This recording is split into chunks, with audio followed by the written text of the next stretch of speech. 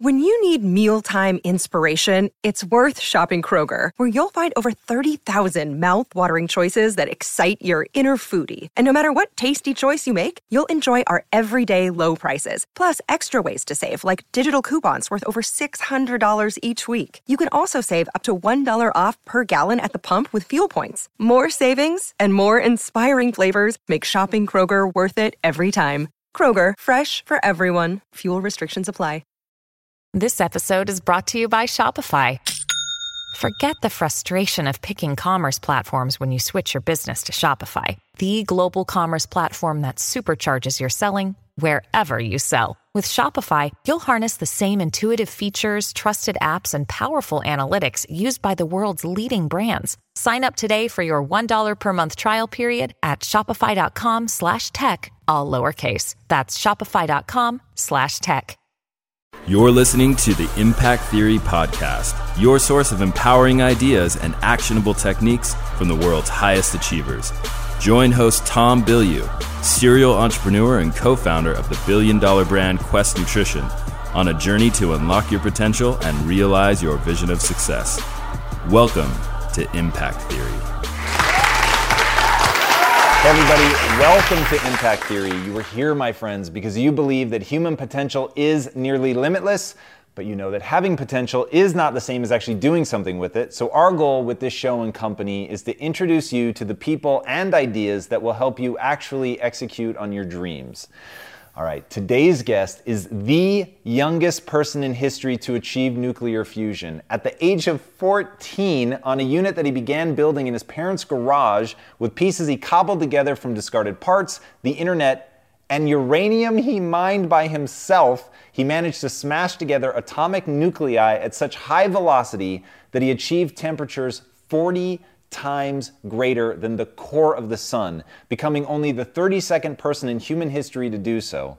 By the time he was in high school, he had acquired a deep base of knowledge in at least 20 fundamental fields of science and engineering, including physics, chemistry, radiation, meteorology, and electrical engineering. By the time most kids are getting their driver's license, he'd invented the world's cheapest neutron detector, designed to stop terrorists from smuggling in a dirty bomb, won the Intel Foundation Young Scientist Award, won a Teal Fellowship, and developed a medical device that created diagnostic medical isotopes that dramatically lowered the cost of cancer detection. And since then, he's designed a radically new version of a nuclear power plant that he believes is far cheaper and safer than current plants. And if he's right, the implications are far-reaching. The U.S. Undersecretary of Energy, Christina Johnson, said that someone like him comes along only once in a generation. As such, in 2017, he was named to the Helena Group, a global think tank aimed at tackling some of the biggest problems that we face as a civilization. Please, help me in welcoming the man Time magazine called the next Einstein, vice correspondent and nuclear physicist, Taylor Wilson. What's up, dude? How you doing? How's it going? Yeah, good, man. Thank you for coming on the show. Oh, yeah, you bet. Researching you was madness. Yeah. Creating nuclear fusion seems out of the realm of possibility, I think, certainly for myself, and I'm going to guess for 99.99999% of the people watching this show. What's the secret to doing the impossible? I don't know. Interesting hobbies, I guess. I decided I wanted to do it, right? And that's kind of always been my personality. If I decided I wanted to do something, I was going to do it. And so I got into nuclear science when I was 10 years old and decided that there had to be a way for me to kind of access those nuclear reactions. And the easiest way to do that seemed to be to build a nuclear fusion reactor. So just took a few years of amassing the knowledge that required to actually do it. So I can believe, and I think most people can believe, that if they set their mind to it, that they can achieve it, but they don't necessarily know the process to go through to acquire the knowledge. What does that step-by-step process look like for you? Yeah, I mean, for me, of course, it helped that I was incredibly passionate about it. I was obsessed with this stuff. So I was basically sucking up every little ounce of knowledge I could. And, being a child of the internet, 10 or 15 years earlier, what I did probably wouldn't have been possible, right? I grew up in Arkansas, and the kind of 10 or 15 years earlier, information I would have had access to was what was available in the local library. So having the access to the internet and being able to email, physicists and engineers all over the world was very helpful. And for me, my kind of personal kind of learning experience was studying the history of it. I really believe the best way to learn about a topic is to learn the history.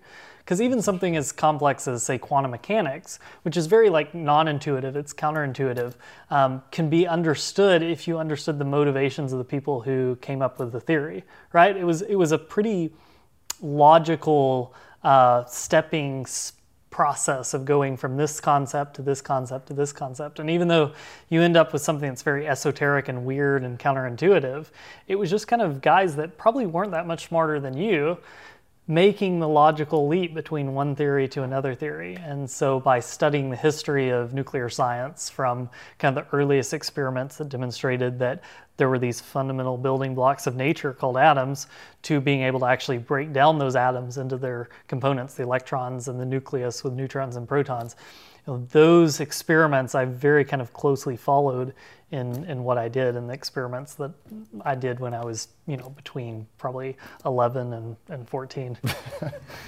So I read the book, The Boy That Played with Fusion, and which was a book written about you for everybody at home.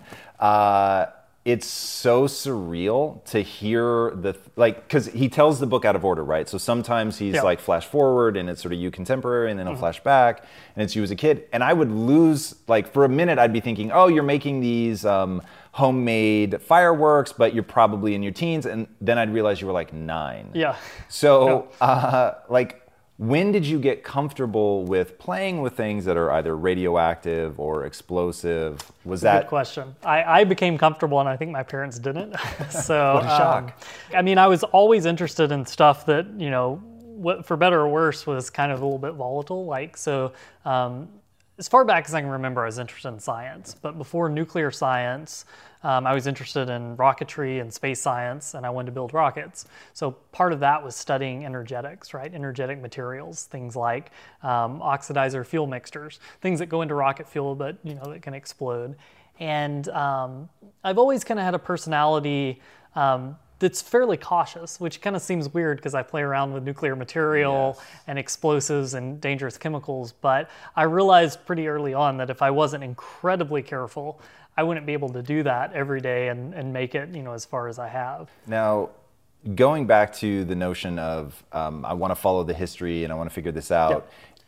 If you were to embark on something new today, do you literally go to Google and type in the history of whatever you're about to do, or? Well, it's a process, right? So, for me, learning a new topic, which I like to do pretty regularly, I'm really lucky that I get to apply something, nuclear science, to a lot of different fields. So depending on the day of the week, I'm working on energy, or I'm working on a medical application, or I'm working on an engineering project. And in that way, kind of every day I get to learn something new about a different topic.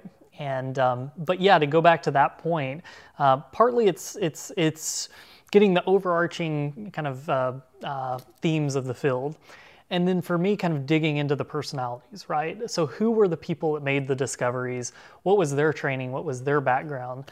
Some of the greatest discoveries in science happened from people that weren't necessarily in their own field, but just kind of at the edge of their field, right? So a biologist that was kind of dabbling in materials science. You talked about how a lot of Nobel Prizes were given to people that were either right at an intersection or actually well outside of their field. Why do you think that is? Well, I think we all get into a sense of thinking this is the way things are and this is how they've always been, and it gets you into a kind of a rigid structure of thinking, right? And partly that's a consequence of human psychology, partly that's a consequence of the way science is taught. But if you're a biologist, you're taught this is what we know about biology.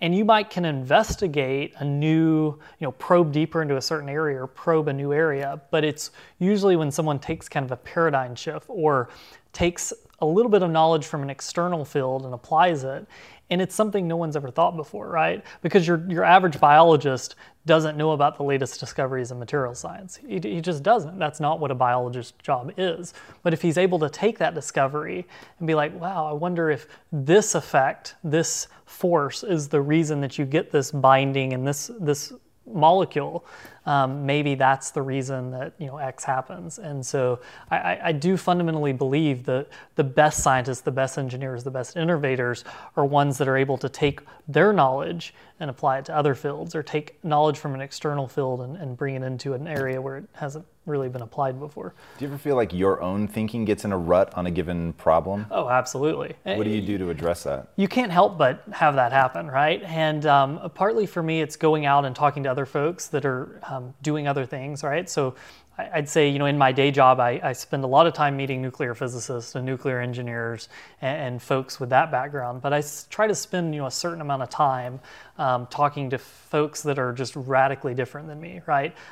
You actually seek them out? Yeah. I go, whether it's to an academic institution, a university, Department of Energy National Lab, a company, within industry, and try to talk to folks that are doing really different things than what I'm working on, in hopes that they might have a solution that I can apply to one of my problems, or vice versa, that I have developed something that could apply to their area or their problem set. I imagine now that's a lot easier for you. You've got so much credibility behind you. You're really well known in the space. Take us back to when, A, you're not known in the space, B, you probably sound like the 9-year-old that you are. Like, how do you call people, convince them? Like, what is that process? Because people struggle even to get a mentor. Like, how did you find mentors? How did you convince people to give you equipment? Right. Well, and you're right. That was a struggle. Basically, until I achieved nuclear fusion, right? I guess you call it a credibility gap, right? Like, people are like, why am I talking to this kid? What does he know? But I also have a personality where, and I might have said this before, if I set out to do something, I pretty much do what it takes to make it happen. And so, and sometimes it's just being bold. Like, I don't think most, PhD nuclear physicists or nuclear engineers, say a professor at a university or director of a lab, gets very many emails from a 10-year-old. And so partly it's just being bold enough to do it. And then for me, if I could get in the room with them, I try to convince them that I sort of know what I'm talking about at least. And do you prepare? Like, if you know you're about to meet somebody, do you prepare ahead of time so you go in and who they are and what their hot buttons are? Or is it just you're so passionate about what you're doing that you want to convey that? Yeah, no, and it's not even maybe that I'm trying to convey anything. I love what I do. Like, I love this stuff. I love nuclear science and science in general. And so being able to be in the room with someone who has knowledge about something that I don't is the best feeling in the world. Being able to, absorb that knowledge from them, that transfer, that osmosis of knowledge. I think that is one of the best experiences in the world. So if I have the opportunity to be in the room with someone who knows a whole lot about a subject, I'm in my element. I really enjoy that. Let's say that 100 people wanted you to mentor them. You obviously can't mentor them all. Mm-hmm. What would you look for? Like, people ask me all the time how to get a mentor. So what's your answer to that question? Yeah, I mean, there are a few answers I guess I'd have to that, but the most important thing to me, and something that's been incredibly helpful to me over the years, is realizing that you can have intellect, you can have aptitude, and you have to have a whole lot of luck, as with all things. But at the end of the day, what drove my success and continues to drive my success and the success of others is curiosity, right? Being passionately curious about a subject, right? Because if you're not really passionate about it and you're not really curious, you may learn what it takes to do something, or you may learn what it takes to get that next promotion or that next kind of achievement under your belt. But if you're truly curious and you're truly passionate about something, it doesn't feel like work, right? You'll do what it takes to become good at something. And so I always get excited when I meet students or people that contact me and they're just incredibly passionate, right? Because with that passion, they can learn what it takes to be, good at science and good at innovating and good at, engineering. If you were going to give somebody 2 or 3 bullet points, because I'll assume that the people that even know who you are, they're going to have a level of enthusiasm and passion for this. So beyond that, what becomes the next filtering criteria? Like, for me, I'll tell you right now, if the person doesn't have the grit and tenacity that you've talked about, that's huge. But now, how do you convey that to somebody, right? I can't detect it in an interview, which means that Have you seen Fight Club? Yeah. Okay, so Fight Club, they make him stand outside the door for 4 days in the rain, right? So I'm always trying to think, like, what's my version of that? Because I want to know, is the person going to stick with it? Right. Well, you're completely right about that. I mean, passion can only take you so far. I do find, though, that folks that have passion, that takes them the extra distance to become good at something. For me, when I meet someone, whether it's someone I'm interviewing to hire them or be a student, in that kind of mentor relationship, aptitude is important, but not that important. Finding if they're passionate, finding if they have taken the time to learn about the subject. They don't have to be an expert in the subject, but if they've taken the time to at least get a basis in what they're talking about, I think that's important. There's a lot of people that, and to some degree, I was that person. Before I found nuclear science, I was interested in biology, I was interested in space science, I was interested in rocketry, I was interested in all these different fields. And there's nothing wrong with that. But I think, you sometimes bump around things until you finally find the thing that sticks. And maybe it goes to what you're saying about grit and tenacity, finding someone who's really stuck with something long enough to really, get a grasp for it. Maybe not become an expert, but at least kind of know what they're talking about. That's usually a good kind of dividing line between, I think, the people that have the, the right stuff and the people that may still be finding, what they want to do. But yeah. All right, you said something that literally the brake screeched in my brain. Okay. Aptitude matters, but not that much. Yeah. People watching right now, I promise, they're thinking, this guy did nuclear fusion at 14, like he's just a genius. Do you consider yourself a genius? I don't know. I think I probably do have some natural aptitude for science, just like some people have natural aptitude for, music, a musical ability, or writing, or all these things. But that's never been, to me, what set me apart, right? There are a lot of smart people in this world. To me, it was just being profoundly curious, right? Because it's kind of the difference between learning something in the classroom or outside the classroom, right? If you're forced to take a class on philosophy, right, you have to get that credit to graduate, and you sit in that class, you're probably not going to become an expert in philosophy, right? There's not the motivation there to become good at it, no matter how much natural aptitude you may have. And in that way, if you're truly passionate about something like I was in nuclear science, it never felt like learning, right? And so I was able to put in the, however many, tens of thousands of hours it took to, basically get the knowledge just to form a basis to do science, which is a lot. I mean, it really is a lot, but it doesn't feel like work if you're really enjoying it, if you're really, passionate about it. One thing I found fascinating reading the book was that your younger brother Joey actually typically outscores you on like aptitude tests. Yeah. But has struggled to find like that thing he cares enough about to have the kind of success you've had. Yeah, I mean, I like to tell people that. I mean, I think Joey is smarter than me in pretty much every way. Like, Joey is a very smart guy. But unlike me, and still to this point, I don't think has discovered what he really wants to use that aptitude for. I was lucky. I found what I wanted to do when I was 10 years old. I don't think most people who are 25 or even 30 or 35 have discovered that yet. But I was just, and I think every day, like, I am so lucky to have the parents I had, to have the resources I had, and to discover that and have that spark when I was 10 years old. It's just about, finding something that you really enjoy, whether you're 10 or, 40, right? It happens at different points for everyone. And do people ask you about, like, how do I find my passion or how do I develop a passion at all? Yeah, I mean, it's hard to say for me. People ask me, how did I become, interested in nuclear science? And it's hard to pinpoint, one specific thing where it's like, I read that or I talked to that person and I knew. I think more than anything, it was just being incredibly curious about the way the world worked, sucking in all the information I could about the natural sciences and physics and chemistry and engineering, and then stumbling across nuclear science, and just for me being like, wow, this is kind of, to me, I think a combination of three things. One, it's really cool. It's like really powerful, right? To me, nuclear science is the most interesting thing because it's, as humans, just about the most energy dense process that we can access, right? Like the amount of energy contained in a gram of uranium relative, to the massive amounts of fossil fuels that the energy in that uranium represents. That's an incredibly powerful thing, and that was really compelling to me. So that was one pillar, if you will.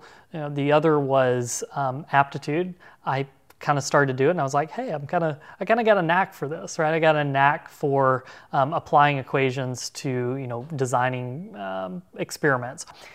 That's the second pillar. And then the third pillar would be realizing that it was something I could do that I enjoyed, that I thought I could make an impact with, right? Because there are a lot of things we can do as hobbies that are fun, right? Like sports or a wide variety of activities. But when you feel like you can make an impact, a positive impact on the world using that, I think for me, that's when it kind of all congealed, that this is probably what I would be doing, for at least the next 10 years, if not longer. It's interesting that you bring that up. One of the most fascinating things about your story was the way that you reacted to your grandma getting cancer, and then talk to us about that. How did that manifest itself in what you pursued? Yep. And I think everyone, when a terminal illness hits, feels very helpless, right? You feel like, why has this happened? There's not really much we can do, especially with a disease like cancer, with, the medicine of the time of the day. But I kind of realized that nuclear science was a powerful tool. And there existed opportunities within nuclear science, this whole field of nuclear medicine, to really make an impact on the way we treat and diagnose disease. And I think it was in that moment, and because of that event, that I realized that this was not only something that I would enjoy and have fun doing, but could also make an impact with. And it kind of gave a mission, kind of a mission to what I was doing. And so that, looking back, I think that was very formative and why I chose to do, what I did. Yeah. I have two questions off that. One, do you ever feel helpless? I don't like feeling helpless. If you really delve into my psyche and probably my many neuroses, I think feeling helpless is not something I really enjoy. I like to have, it's probably a control thing, I don't know. But I'm very lucky that as a scientist and engineer that I can really take these tools of knowledge about the way the world works and apply them to solving problems. And I think that's the reason I am a very profound optimist. Like, I am very optimistic about the future of humanity, about the future of this planet, about all the things we do.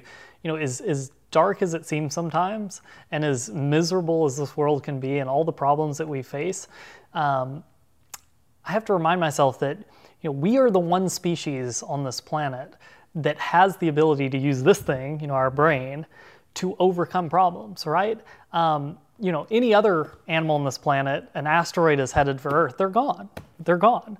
But we exist as a species in this unique time in our evolution where we can change that. We could launch a rocket carrying nuclear weapons and divert the course of that asteroid, and that makes our species very unique, that ability to solve problems. And every day I get to meet very, very bright, very impressive people from all backgrounds and all walks of life who are working on solving these kind of problems. And when you do that, there's no way you can be pessimistic about the future. You've said that you have too many things you're interested in to tackle in one lifetime. How much does impact, so you talked about that with your grandmother, how much does impact factor into that decision making of how to rank sort of hierarchically the things you care about? Yeah, I mean, I'll just have to admit, I don't think I always do a great job of prioritizing what I do, right? Sometimes I do it because it's interesting. Sometimes I do it because I feel like, it'll inspire someone to do something else.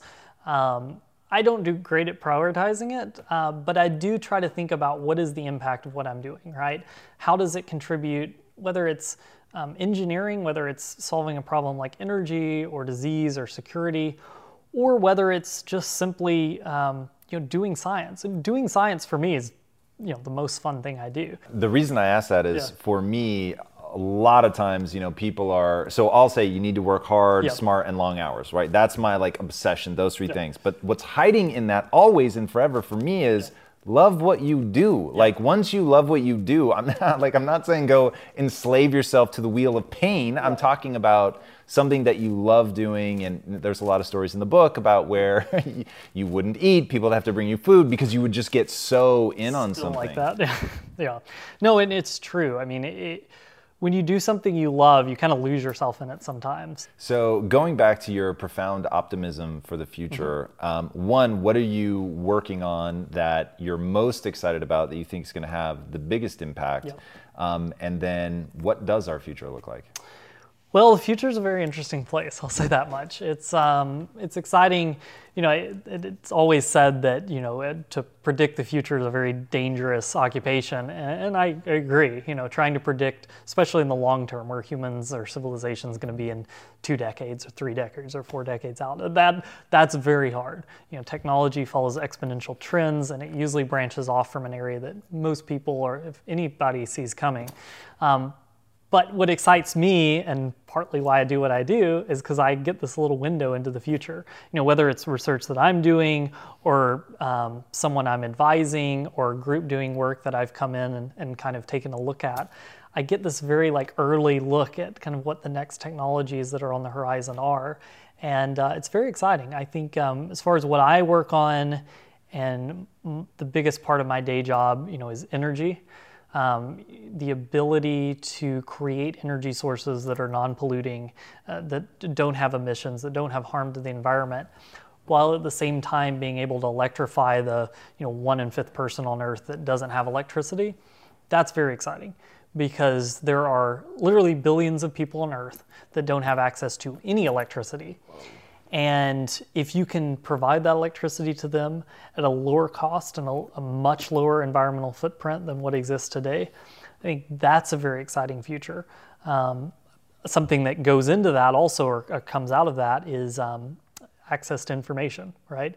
I said this before, but what I was able to do at 10 or 14 years old and growing up in Arkansas would not have been possible without the internet. It just wouldn't. I would have been at the mercy of what was available in my local library, or if I was at a college campus, what was available in the libraries of that college or university. And you think about the 1/5 person on the planet that doesn't have access to any electricity. Once they have access to energy, it's a very logical step to get them telecommunications, to get them access to that internet of information. And it's exciting to think about the people like me in places like rural India or sub-Saharan Africa that don't currently have access to the internet, that would be able to learn so much, become passionate about a subject, become well-versed in a subject, and then able to innovate the next major discovery that's going to change our lives.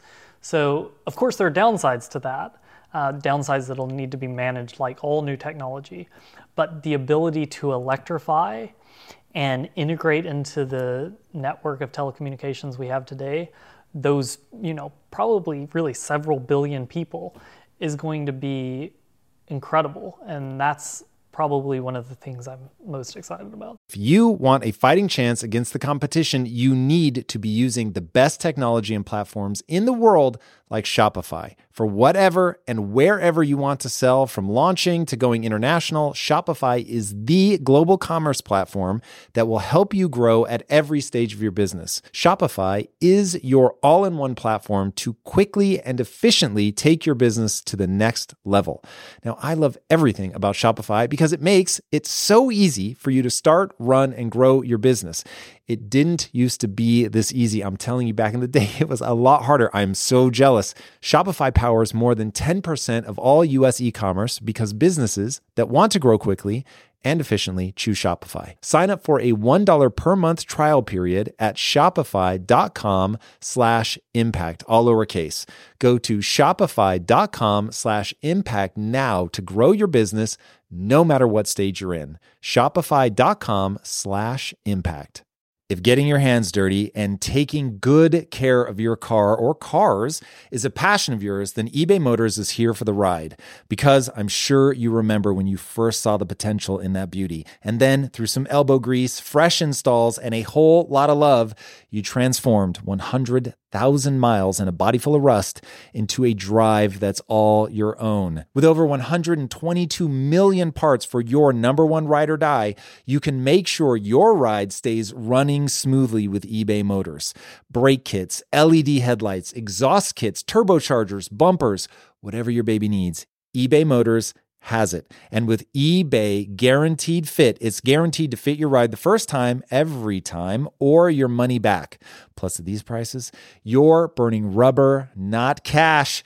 Keep your ride or die alive at ebaymotors.com. Eligible items only. Exclusions apply.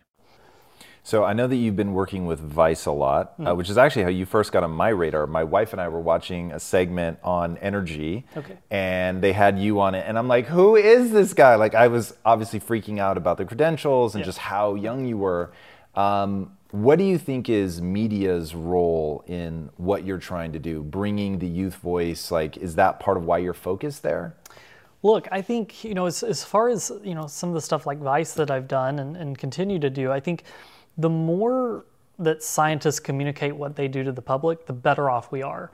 Unfortunately, scientists aren't typically the greatest communicators. I mean, they're great at communicating with other scientists, but as far as communicating with the general public, right, they're not great. And if you think about it, that's probably the one career field on Earth that it's the most important to communicate. I mean, typically scientist funding comes from the public. And the work they're doing directly impacts the citizen, the voter, the consumer. I mean, if you think about things as diverse from, the environment to healthcare decisions, the research that scientists are doing are directly affecting, the average person. And if there doesn't exist an ability to communicate that, you're kind of losing that knowledge to the place where it's most important that it goes. And look, I think science is really, really cool. I mean, I think you would agree. Science is this amazingly cool thing. It happens with the biggest, coolest toys humans have ever built in some of the coolest places on Earth by some of the coolest people. And mind you, not people that are, 7-year-old white men with crazy hair and lab coats. I mean, it's a very diverse group of people that do science. And the more we communicate that and the more we enter that into the zeitgeist, into popular media and popular culture, the better off we're going to be, because not only are citizens and the general public going to be better informed on the issues, but the more young people that are going to be inspired to go and do science. And in some ways, I kind of hope that's my greatest legacy. I want to do a lot of really big things with my life. I'm very ambitious. I will try to do as many as possible, or I have the ability to do, but I can only do so much. But if I can inspire 100 kids or 20 kids to pursue science and technology as a career, the amount of innovation they'll be able to do, the amount of problems they'll be able to solve, and the amount of good they'll be able to do in the world, that's a force multiplier on what I'm able to do.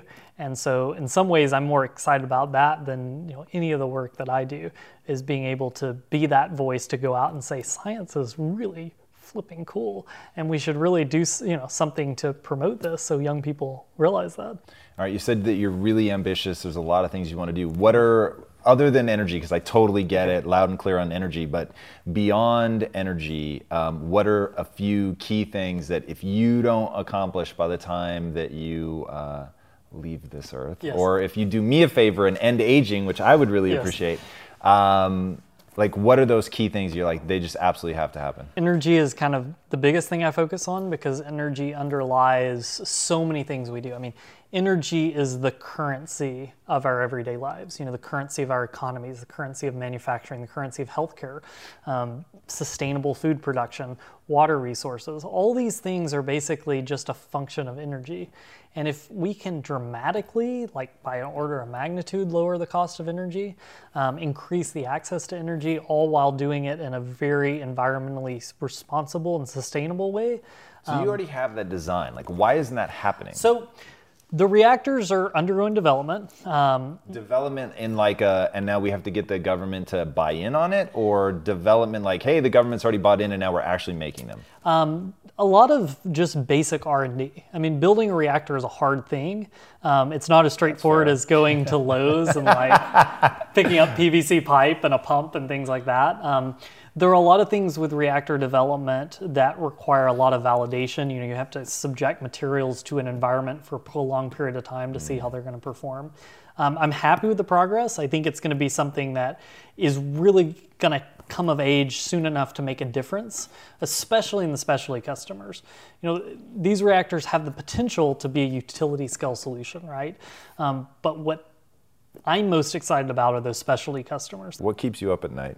What keeps me up at night? Well, that's a good question. Look, I think there are a lot of advantages to technology, right? Like we've created these amazing lives that compared to lives 100 years ago or 1,000 years ago are prolonged, that are free from a lot of the problems that our early ancestors faced, but they haven't been without the downsides. Technology typically is always a two-headed coin, right? Nuclear technology is the prime example of that, right? We created the ability to split the atom, created the most destructive weapons humans have ever built, nuclear weapons.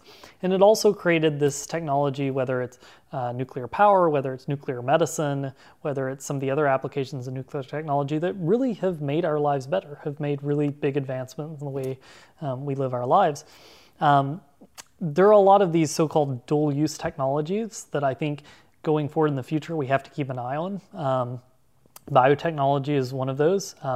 The ability to synthesize an organism on command, to basically be able to program its genetic code to serve a function, is going to have profoundly impactful importance on our lives. I mean, the ability to synthesize drugs, the ability to synthesize new materials, the ability to treat disease and create a life of abundance is all going to be enabled by those kind of synthetic biology projects. But it also creates the possibility that you could create a designer bug, right? A disease, a vector, a pathogen that could target an individual or could target a group or become way more pathogenic than something that exists today. And that's a scary possibility. The same possibility exists with artificial intelligence. And we were talking about this earlier, but I don't know where I fall on the issue of general artificial intelligence. Narrow AI, narrow artificial intelligence is relatively easy. Artificial intelligence applied to a problem, whether that problem's security or that problem's healthcare or that problem's food management, the application of artificial intelligence to that is much easier to not only know where it's going, but try to mitigate the risk and mitigate the negative consequences of it. General AI, this idea of superintelligence or a singularity or the ability to create a computer that exceeds the cognitive capacity of the human brain. That's something that's much harder to predict where it's going, and because it's harder to predict, it's harder to mitigate the negative, consequences of that. I don't know where I fall on this issue. Do I think it's a doomsday scenario? Do I think it's a existential threat to human existence? Probably not, but I still think it's something that we have to keep an eye on. Just like we were in 1939 with the dawn of the Manhattan Project and the dawn of a new era and understanding of our universe. We embarked on a crash program to develop nuclear weapons. And literally in a couple of years, we went from a theoretical concept to the ability to create the most destructive weapons humans have ever created. And in that way, I think we sort of stand like we stood in 1939 with nuclear weapons, potentially with computing technology.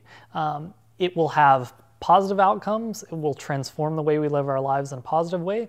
It may also have negative outcomes. So it is very important for the scientists doing the research, the organizations funding the research, and governmental bodies, whether those are national or international, to keep an eye on it, always reevaluating where the technology is going.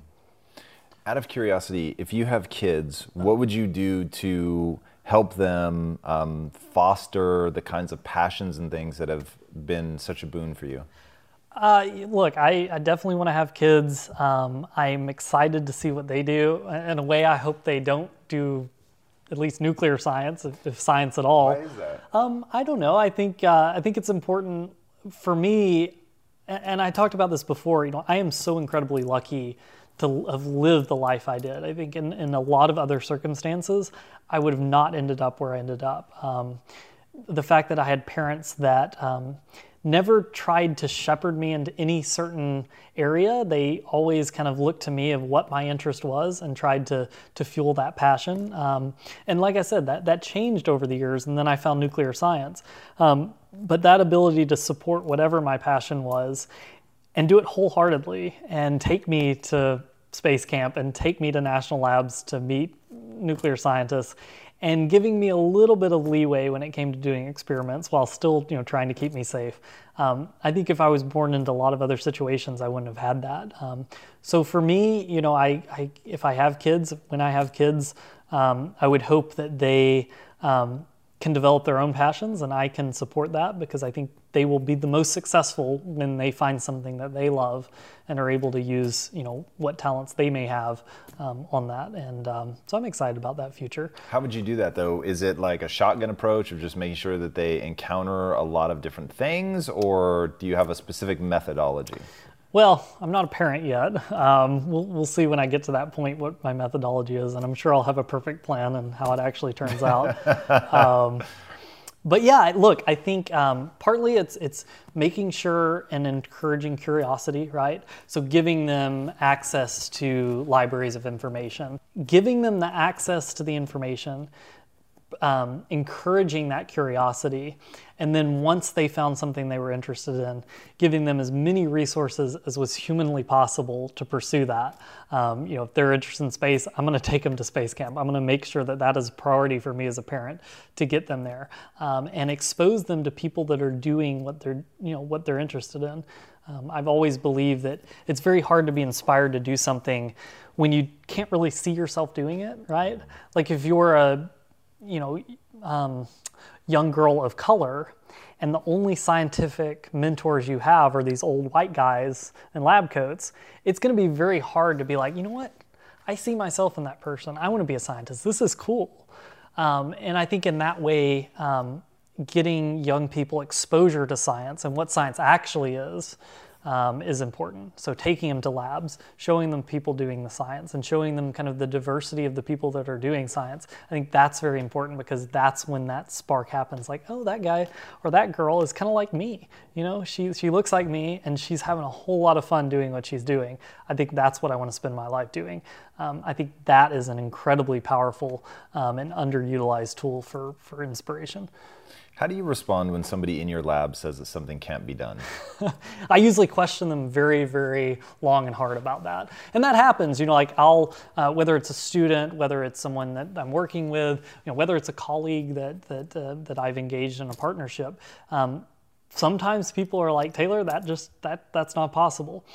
And I guess every once in a while, especially if it starts to butt up against the laws of physics, that response might be valid, but I give them a long, hard look, a long, hard questioning session of, is it really not possible, or have you just not thought up a solution, or have you not given it enough time, or is that just the conceived way of thinking about the subject? It goes back, so Elon Musk founded SpaceX in the early 2000s because early on he had this idea that he wanted to send a greenhouse to Mars, which is kind of a crazy idea if you think about it. But this idea that streaming back the pictures would inspire people. Well, now fast forward over a decade, and SpaceX, his space launch company, has been able to create a class of reusable orbital booster, really for the first time in the history of spaceflight, a fully reusable first stage orbital booster. That's something that even maybe 6 or 7 years ago, if you went to the rocket community and asked, people would say it's crazy. It's not the way things are done. It's probably not possible, and if it's possible, it's going to be way too expensive to be economical. And Elon and the team at SpaceX was like, this is something that is important. This is how we're going to reduce the cost of launch. It's crazy to be throwing away these boosters after every flight. That would be like throwing away jumbo jets after every transatlantic crossing. And they said, we're going to do it, and we're going to do it, and we're going to prove it's possible, and we're going to make the economics work. And I think it's thinking like that that is not always found within science, that's not always found within industry. And the more crazy folks you have that push people like that, the more kind of radical innovation like reusable rockets will have. Because again, Elon didn't know what he didn't know, right? He didn't know that's not the way it's done. He didn't spend his career in a rocket company, in a propulsion company, doing rocket engineering, doing aerospace engineering. And so he didn't know that reusable orbital class vehicles wasn't the way things were done. And because of that, was able to create a company that is now doing that and has dramatically dropped the cost of launch to orbit. And so I try to encourage the people around me, just, if you don't think it's possible, just give it another try. Sketch it out, maybe try a different way. And if you come back to me again, or maybe 3 times from now and don't have a solution, then maybe I'll accept that it's just not going to happen right now. All right. And how do you, I'm guessing in your career you failed a lot. Creating some of the things you've created just seems inevitable. How do you think about failure? How do you deal with failure? If I was in the lab today, I would probably fail. I will have probably profound failures in the future. Hopefully none that are large and dramatic and end up on the 12 o'clock, the 10 o'clock news. But inevitably I will have lots more failures. But that's what drives innovation. I mean, some of the coolest things I've done in the lab have been failing to do what I originally set out. My original hypothesis or my original experimental design turned out to be just completely worthless. I couldn't do it, or I screwed it up, but the outcome was something that actually was kind of interesting.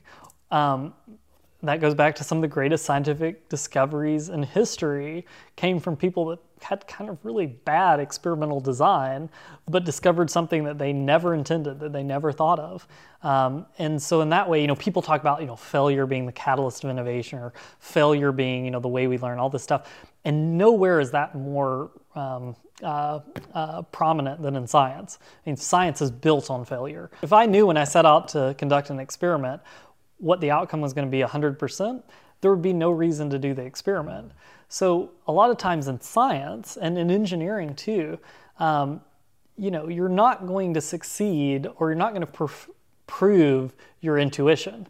But what you do develop, what you do create, what you do discover is going to probably be something, in some cases, even cooler than what you set out to do. Failure is integral. And I know people say that all the time. That's almost become a buzzword, like you have to fail to succeed and all this stuff. But that is a core tenet to science is, you have to remain curious. Like if you get convinced that you know everything and that you know everything about what you're doing and you stop being curious, that's the moment you stop being a scientist. I mean, to be a scientist is to not know. It's the probably only profession on earth where you were rewarded for not knowing what you're doing.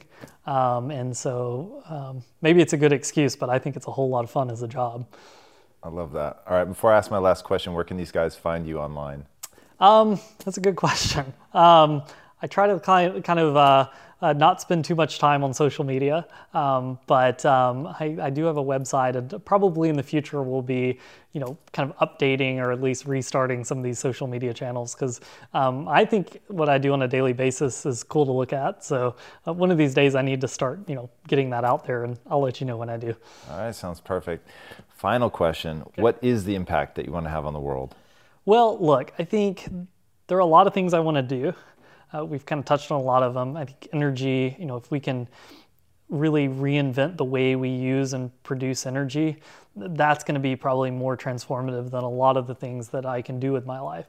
So if I can have at least a small part in kind of transforming our energy economy, that'll be important. But more than that, I think, if we can inspire a new generation of young people to pursue science and technology as a way to make the world a better place, that'll have more of a profound impact on the world than anything else. Because science is cool. And science is the one thing I think that's really going to get us out of these problems that we face today. We're in a rut. Like, we have some big problems that we face domestically and internationally and in the globe in general. And science and technology represents the tools to get us out of those holes, to dig ourselves out of these problems and really make the world a better place in the future than it was in the past. So the more young people that are working on that and getting to use these really cool, sexy toys, the better the world's going to be. And so if I can have a part in that, that would be something I would try to do. Awesome. Taylor, thank you so much for coming on the show, man. That was incredible. Guys, all right, on this one, I'm telling you the notion of profound curiosity, that is something I want you to burn into your soul. What I love is this guy is the one telling you that aptitude matters, but it doesn't matter nearly as much as you think. And if he was going to have to trade it for something, and the funny thing is in his family, he has the examples, where his brother was actually outscoring him on all the aptitude tests that they were taking. But because he had that thing, he had that passion that he had discovered, he had the profound curiosity which he used to get mentors, which he used to propel himself forward, all of that was the real juice. Cultivate that in yourself. Go out, encounter a lot of stuff. Let his story be the story of that. Let people right now that don't know what they want to do really look at that and think about what are the ways that you can engage with something to discover the things that you really want to do in your life. Then don't take no for an answer. Show his level of tenacity. Get after it. Convince people. Persuasion. This guy is able to persuade people, and I think more than anything with his infectious enthusiasm for what he does. Fall in love with something. Get really good at it. Put in the time and effort. Don't take no. Rethink. Get outside your comfort zone. Think about other things. Come at it from a new angle. And what he said about failure is incredibly awesome, and it may be oft repeated, but it is literally the foundation of so many things, not just science. But hearing it from somebody who's had that level of success to say literally what I do is all about failure is pretty incredible. I hope you guys were listening as closely as I was. All right, boys and girls, if you haven't already, be sure to subscribe. And until next time, my friends, be legendary. Take care. Taylor, thank you, man. That was awesome. Really, really cool. Hey everybody, thank you so much for watching and being a part of this community. If you haven't already, be sure to subscribe. You're going to get weekly videos on building a growth mindset, cultivating grit, and unlocking your full potential.